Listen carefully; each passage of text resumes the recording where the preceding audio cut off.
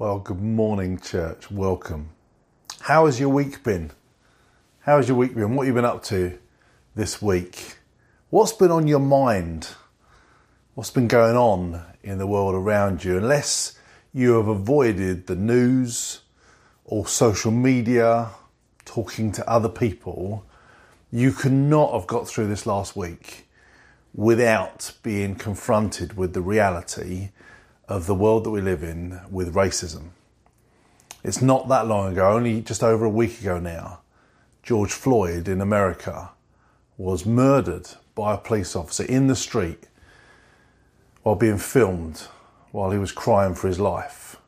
And since then, it's like the world has woken up, or maybe the white world has woken up, and we have realised again, and maybe a bit deeper, the world that we're living in and the injustices that are around us. Before I really get into the sermon, let me say, because I've said it in a few places, but I've not had the opportunity to say it on a Sunday morning, this is an outrage. Just not this incident alone is an outrage, but the fact that this is one of many incidents like this.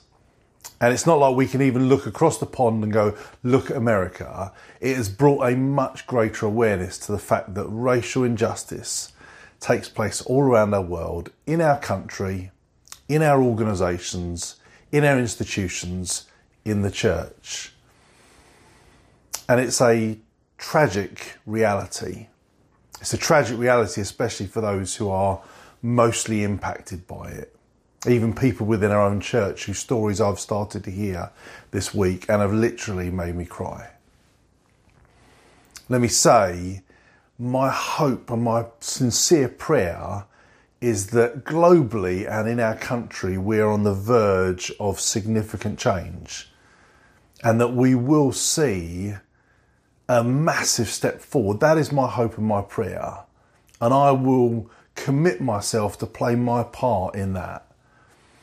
But I'm a very small part in this country. But I can speak for our church, which is I am determined to make sure that this is a significant step forward for the Oak Community Church in how aware we are of this problem, how we speak against racism, how we seek to remove bias from within our own church, and how we seek to raise up people who are not white and make sure that we don't live in a world or in a church where there is a white privilege that leaves others left behind, but where every single person can be everything they're meant to be in Christ and fulfill everything they have in their potential in the church, in the workplace, in the family, in the society that we live in. Well, today really isn't a preach about racial injustice. It was never planned to be, but it could be. And definitely if that is what is on your heart and your struggles right now, then you could take great application to this, because I want us to think about how easy it is to feel like we want to give up. Do you ever feel like you want to give up? And I realise that with this incident being one of many, after so many years of lack of progress, it can feel like, is this fight against racism, are we ever going to get there? Is the world ever going to change? Should we give up? And this feeling of giving up, this feeling of a long battle is familiar in plenty of other circles as well.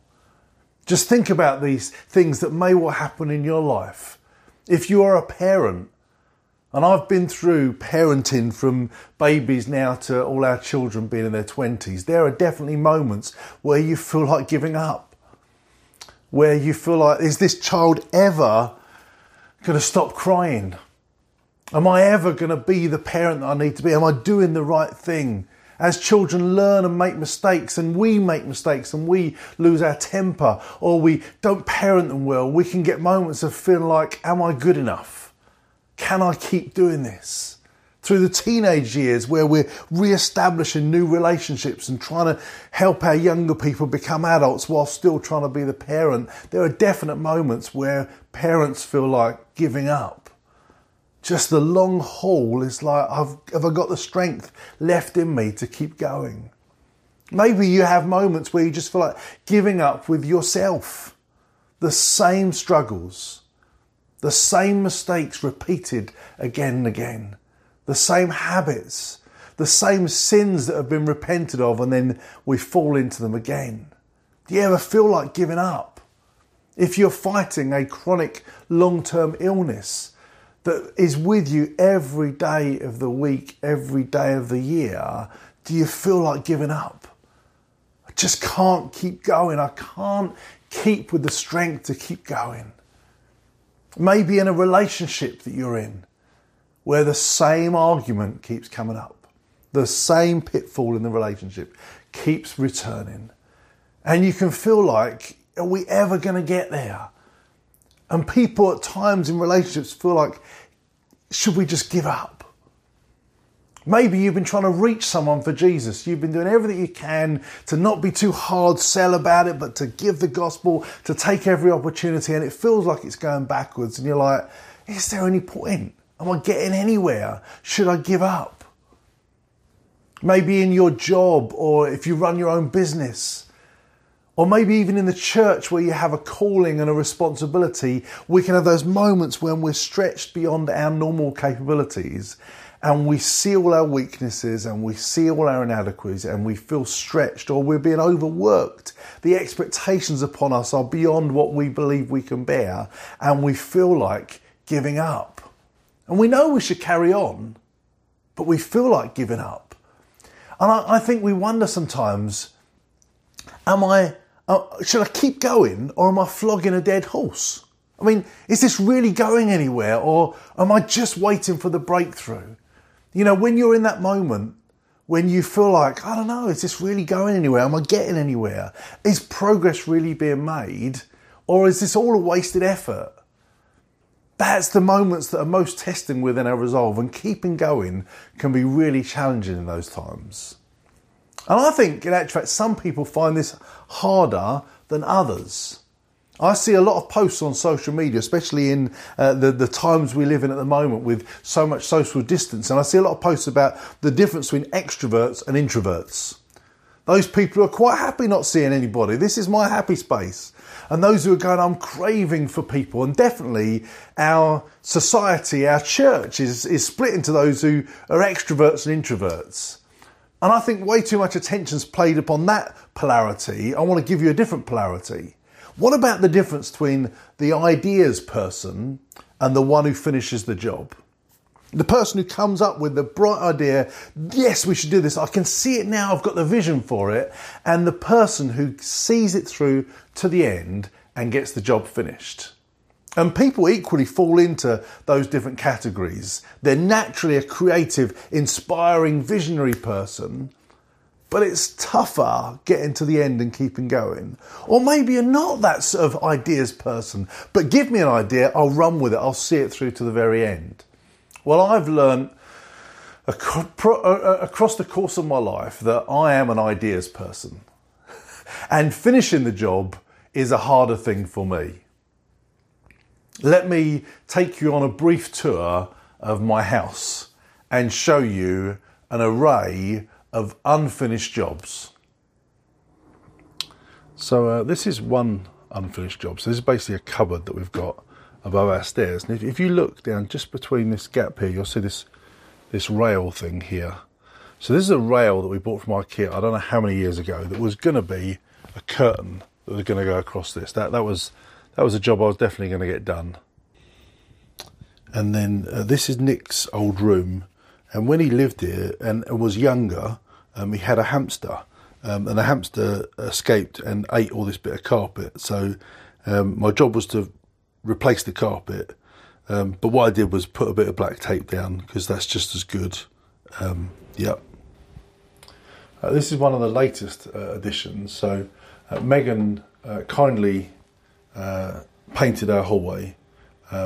But the job is left for me to finish this bit here, because it involves going on a ladder. Now, to be fair, this is only a few weeks old and I haven't finished it yet. But by my track record, you've got to wonder, when will I finish it? So this is lovely piano that I've got, but in actual fact, the piano's in front of a fireplace.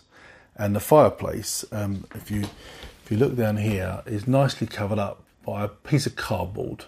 because that's just as good as filling it in properly and no one gets to see it. So that's kind of almost finished. And this is our kitchen. So this is where the boiler was. The boiler was replaced a number of years ago and put upstairs, but obviously it exposed the old wallpaper underneath there. So I promised Karen we'll get that wallpaper replaced. That was probably about 5 years ago, but the job will get finished at some point. It's got to that point where I stopped noticing it, but probably people who walk in the house do notice it. And then while we're here, this probably doesn't look like an unfinished job because it's just a window, but the sun blasts through this when you're cooking in the daytime. And I promised to put a blind up. And we bought a blind for it, but then the blind stayed in the corner of the other room for so many years that it faded unevenly, so we had to throw the blind away. But I will get around to finishing that job someday.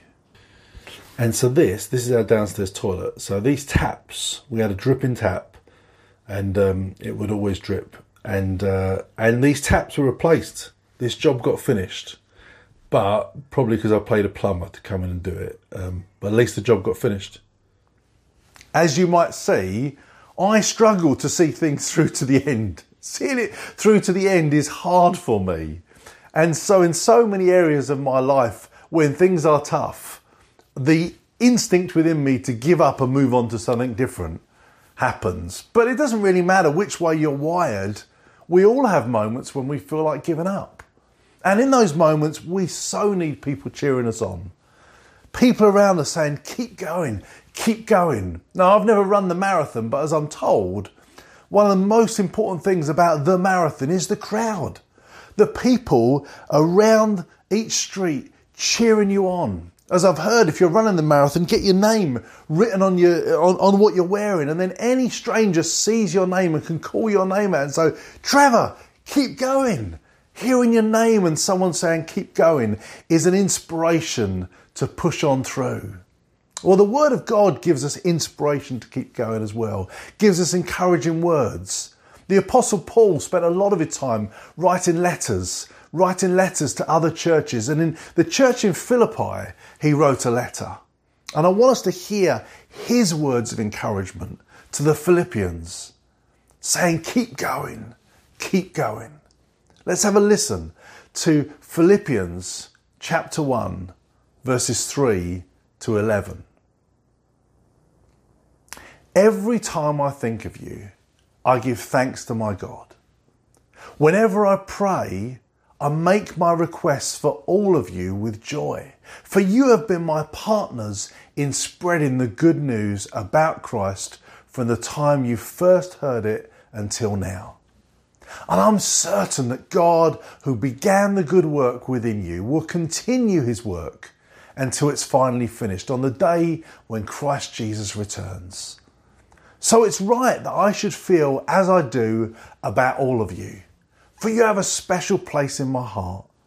You share with me the special favour of God, both in my imprisonment and in defending and confirming the truth of the good news. God knows how much I love you and long for you with tender compassion of Christ Jesus. I pray that your love will overflow more and more, and that you'll keep on growing in knowledge and understanding. For I want you to understand what really matters, so that you may live pure and blameless lives until the day of Christ's return. May you always be filled with the fruit of your salvation, the righteous character produced in your life by Jesus Christ. For this will bring much glory and praise to God. It's a great encouragement as Paul speaks to them and says, keep going. The main verse I want to focus our attention on is on verse 6. Hear it again. And I'm certain that God, who began the good work within you, will continue his work until it's finally finished on the day when Christ Jesus returns. It's a great verse telling you to keep going. This is week 1 in our series, Our Confident Hope.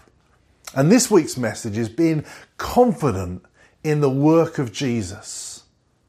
Being confident, having a confidence that Jesus is at work, and we can be confident in that. I want you to know we are all works in progress. We're all works in progress. We're not the finished article, but we can have confidence that God finishes what he begins. You know, when God is at work, he doesn't give up. He doesn't walk away. It's his project, his plan, his desire, his idea, his intention. He will finish what he starts. You know, God's house is not like my house, filled with unfinished jobs and good intentions. He is the creator, the ideas person. He's the builder, the one who does the work, and he is the finisher who completes and finishes the job. When you buy a house, if you've ever bought a house that is brand new, not off of someone else, it's a brand new build, and you get the keys to that house, there's a thing called the snag list. And the snag list is the things that as you start to move in, you discover aren't quite right. That thing that was supposed to be screwed on the wall is missing a few screws, and that light fitting's a little bit loose, and that door's a little bit squeaky. And you build up a snag list of things that go, it isn't quite the finished, perfect job yet. Well, that's not so with God. He is the perfecter and the finisher of our faith. This is how the book of Hebrews tells us this about God. In Hebrews chapter 12, verses 1 to 2, we read this: "Therefore, since we are surrounded by so great a cloud of witnesses, let us lay aside every weight and sin which clings so closely, and let us run with endurance the race that is set before us. Looking to Jesus, the founder and perfecter of our faith, who for the joy that was set before him endured the cross, despising the shame, and is seated at the right hand of the throne of God." This is what it tells us. Therefore, since we're surrounded by such a great cloud of witnesses, look at all the people that have gone before you. God has been with them. He did not let go of them. He finished the job. He birthed salvation in you. You were his idea. And you being saved and called into Christ was his idea. He birthed salvation within you. He sees it through to completion. He declares on the cross, it is finished. A finished work done. That is what Jesus declared. And when we face these difficulties in life, know that Jesus faced the difficulties. He faced the hardship. What do we read? We read that for the joy set before him, he endured. He endured the cross, despising the shame. He kept going through all the difficulties, the hardship, the shame, being rejected until the job was done. Until he could be on the cross with his arms stretched out, declaring, "This is finished." And that's his nature. That's the nature of God. That's his character. He doesn't start something that he won't finish. He sees the job through. When I was preparing this sermon, I was reminded of a song that was sung in my childhood. Some of you might not have been around then, and some of you may not know the song. But the words of the song said this: "He didn't bring us this far to leave us. He didn't teach us to swim to let us drown. He didn't build his home in us to move away. He didn't lift us up to let us down." And it's so true. He doesn't start something he won't finish. He says over you his work of salvation. And when God's word goes out, it doesn't just happen like, we hope God gets his way. When God speaks, earth moves. He spoke and creation came into being. Jesus spoke and wind and wave obeyed his voice. Isaiah tells us, "It's the same with my word. I send it out and it always produces fruit." God says, "I send my word out and it always produces fruit. It will accomplish all I want it to, and it will prosper everywhere I send it." And this is true in so many areas. Think of where I started. Think of the big global challenges in our world: racism, poverty, war and conflict. The big things in our life. It's in God's nature to see it through till the end, until the job is done. The big challenges, God is in it for the long haul. He doesn't give up He hasn't given up. He will keep going. It's true, it's in his nature, in his church. Despite the failures in our church, in the churches around the world, in the history of the church, he doesn't give up. Despite the divisions and the schisms that have happened over the years, God does not give up. Despite the church's shortcomings, God doesn't start something that he won't finish. And it's true for you as an individual. He has started a work in you. He is going to finish it. God is not finished with you. He's not finished with me. Let's just take a look again at this verse 6. Just see the words that are in there. He starts by saying, God who began.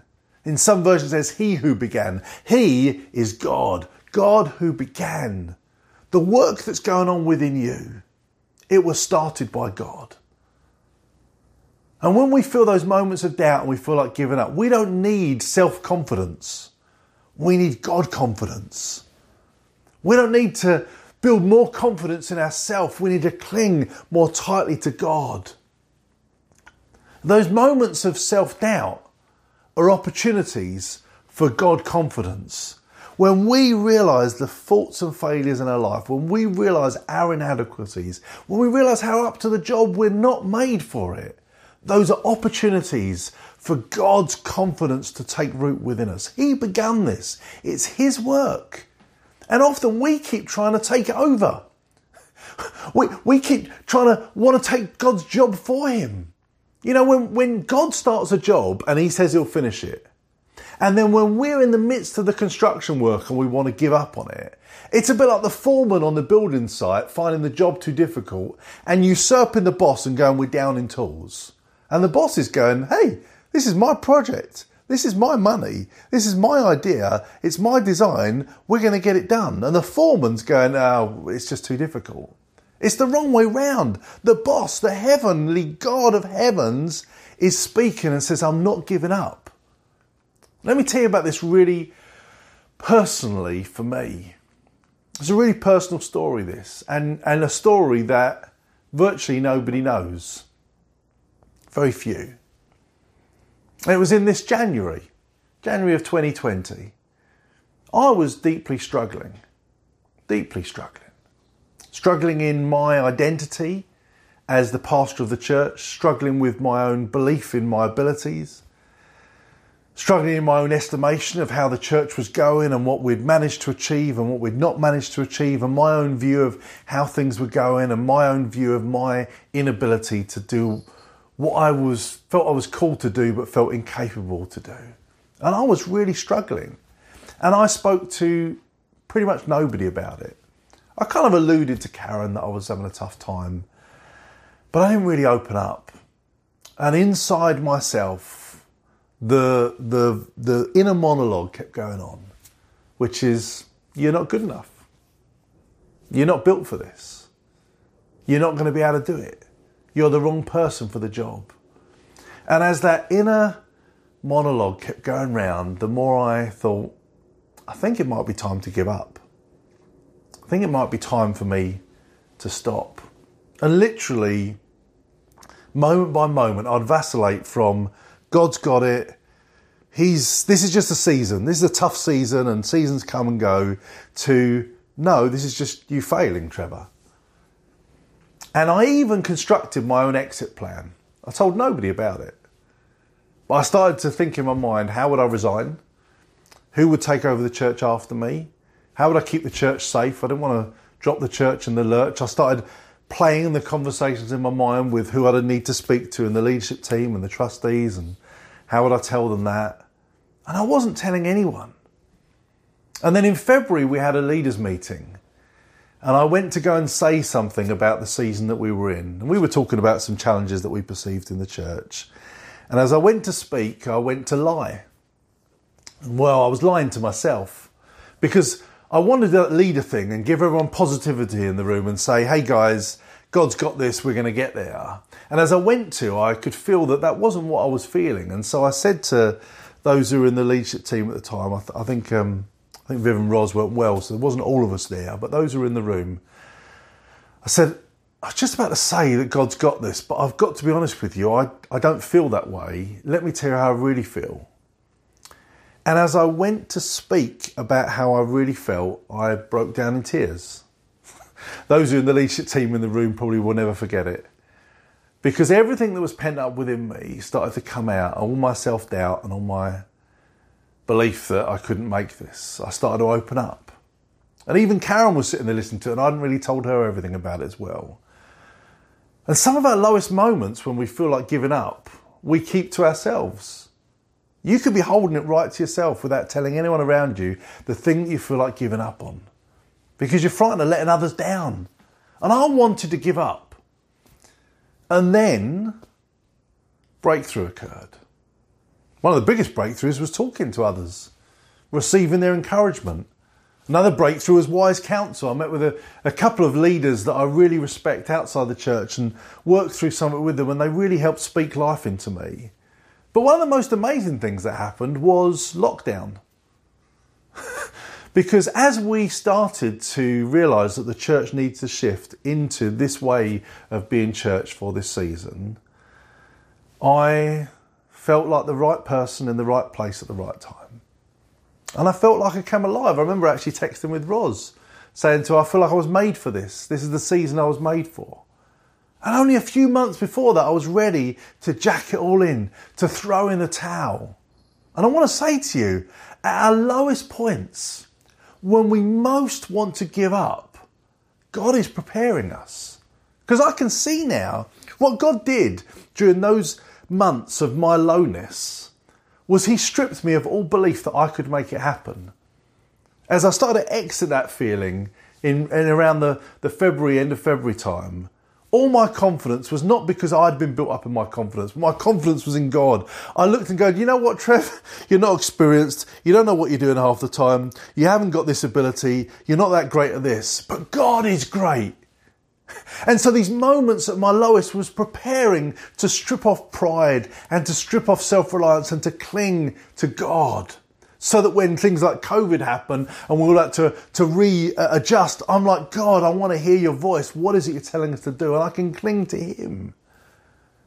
I heard this phrase, and I'm not sure it's always true, but I think it's true a lot of the time.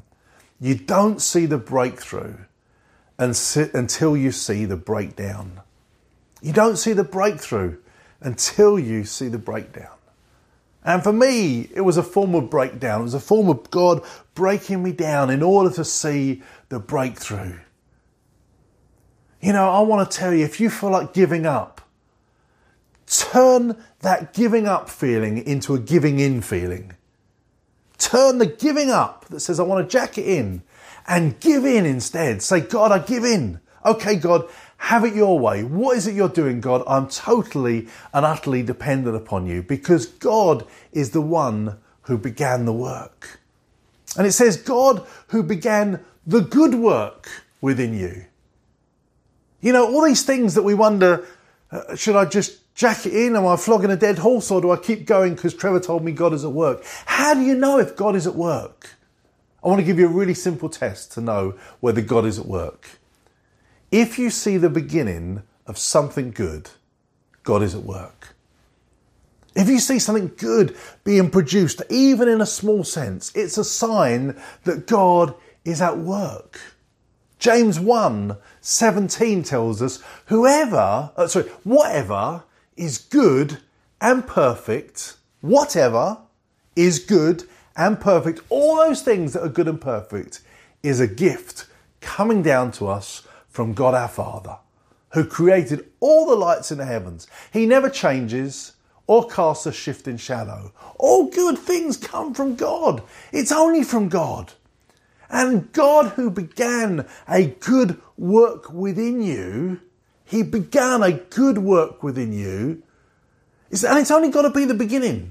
It's only got to be the smallest fragment of seeing that God has started something, because it's God who begins a good work within you.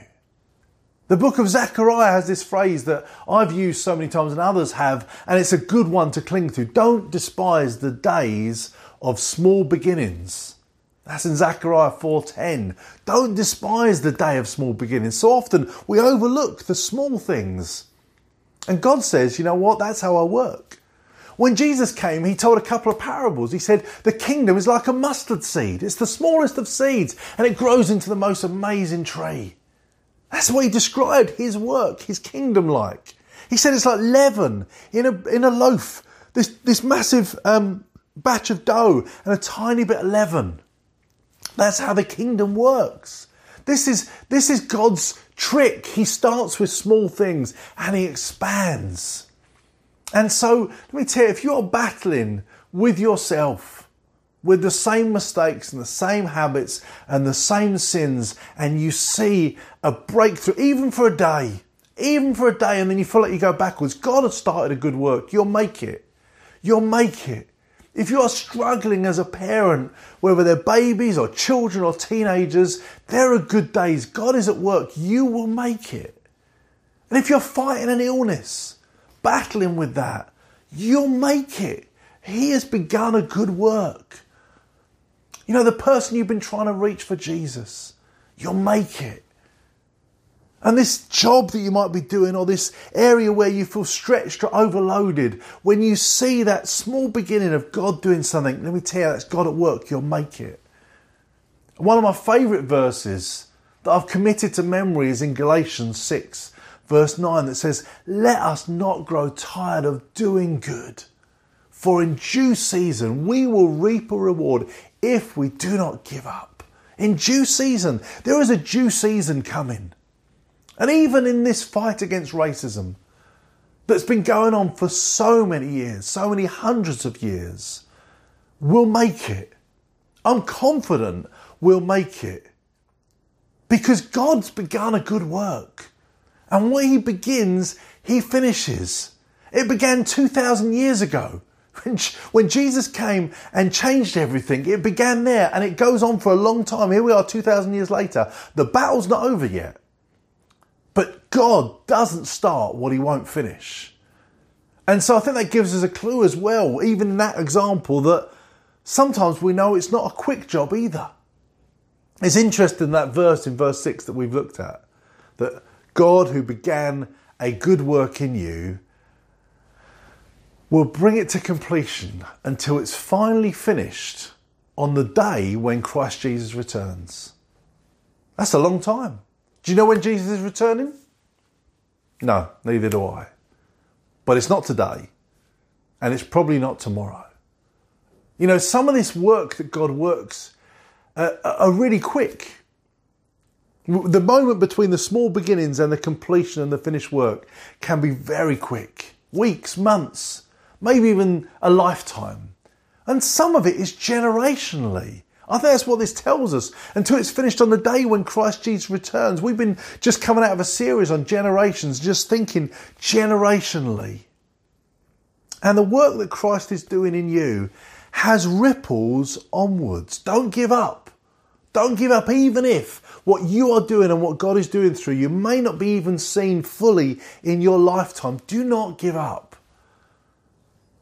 You know, I don't think we saw Jesus finish the work that Martin Luther King started in his lifetime. But it has ripples still. He who began a good work through that man will bring it to completion. God works through people generationally as well. So it's not, let's broaden our perspective. It's not just what can God do in my life, but what can God do through my life that he will bring to completion. I want to draw to close by just thinking about another verse in this passage, or another few verses, about what is all this heading to. It's about the fruit of our salvation. And let me just read to you verses 9, 10 and 11. This is what we read. I pray that your love will overflow more and more, and that you'll keep on growing in knowledge and understanding. For I want you to understand what really matters, so that you may live pure and blameless lives until the day of Christ's return. May you always be filled with the fruit of your salvation, the righteous character produced in your life by Jesus Christ, for this will bring much glory and praise to God. Let me just briefly talk about these verses. And I want you to see there's a connection between verse 9, verse 10 and verse 11. And it's best saw if we look at them in reverse. Look at where we finish in verse 11. May you always be filled with the fruit of your salvation. There's a righteous character being produced in your life.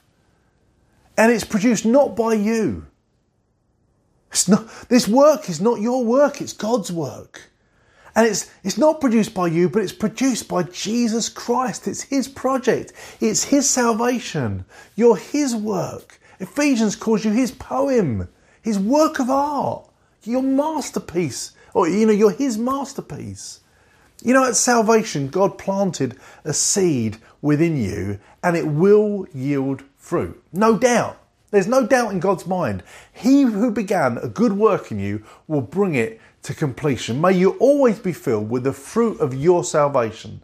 You didn't earn your salvation and you won't earn the fruit either. God will produce within you the fruit of your salvation. And then look at the verse that just came before that connects to it. I want you to understand what really matters.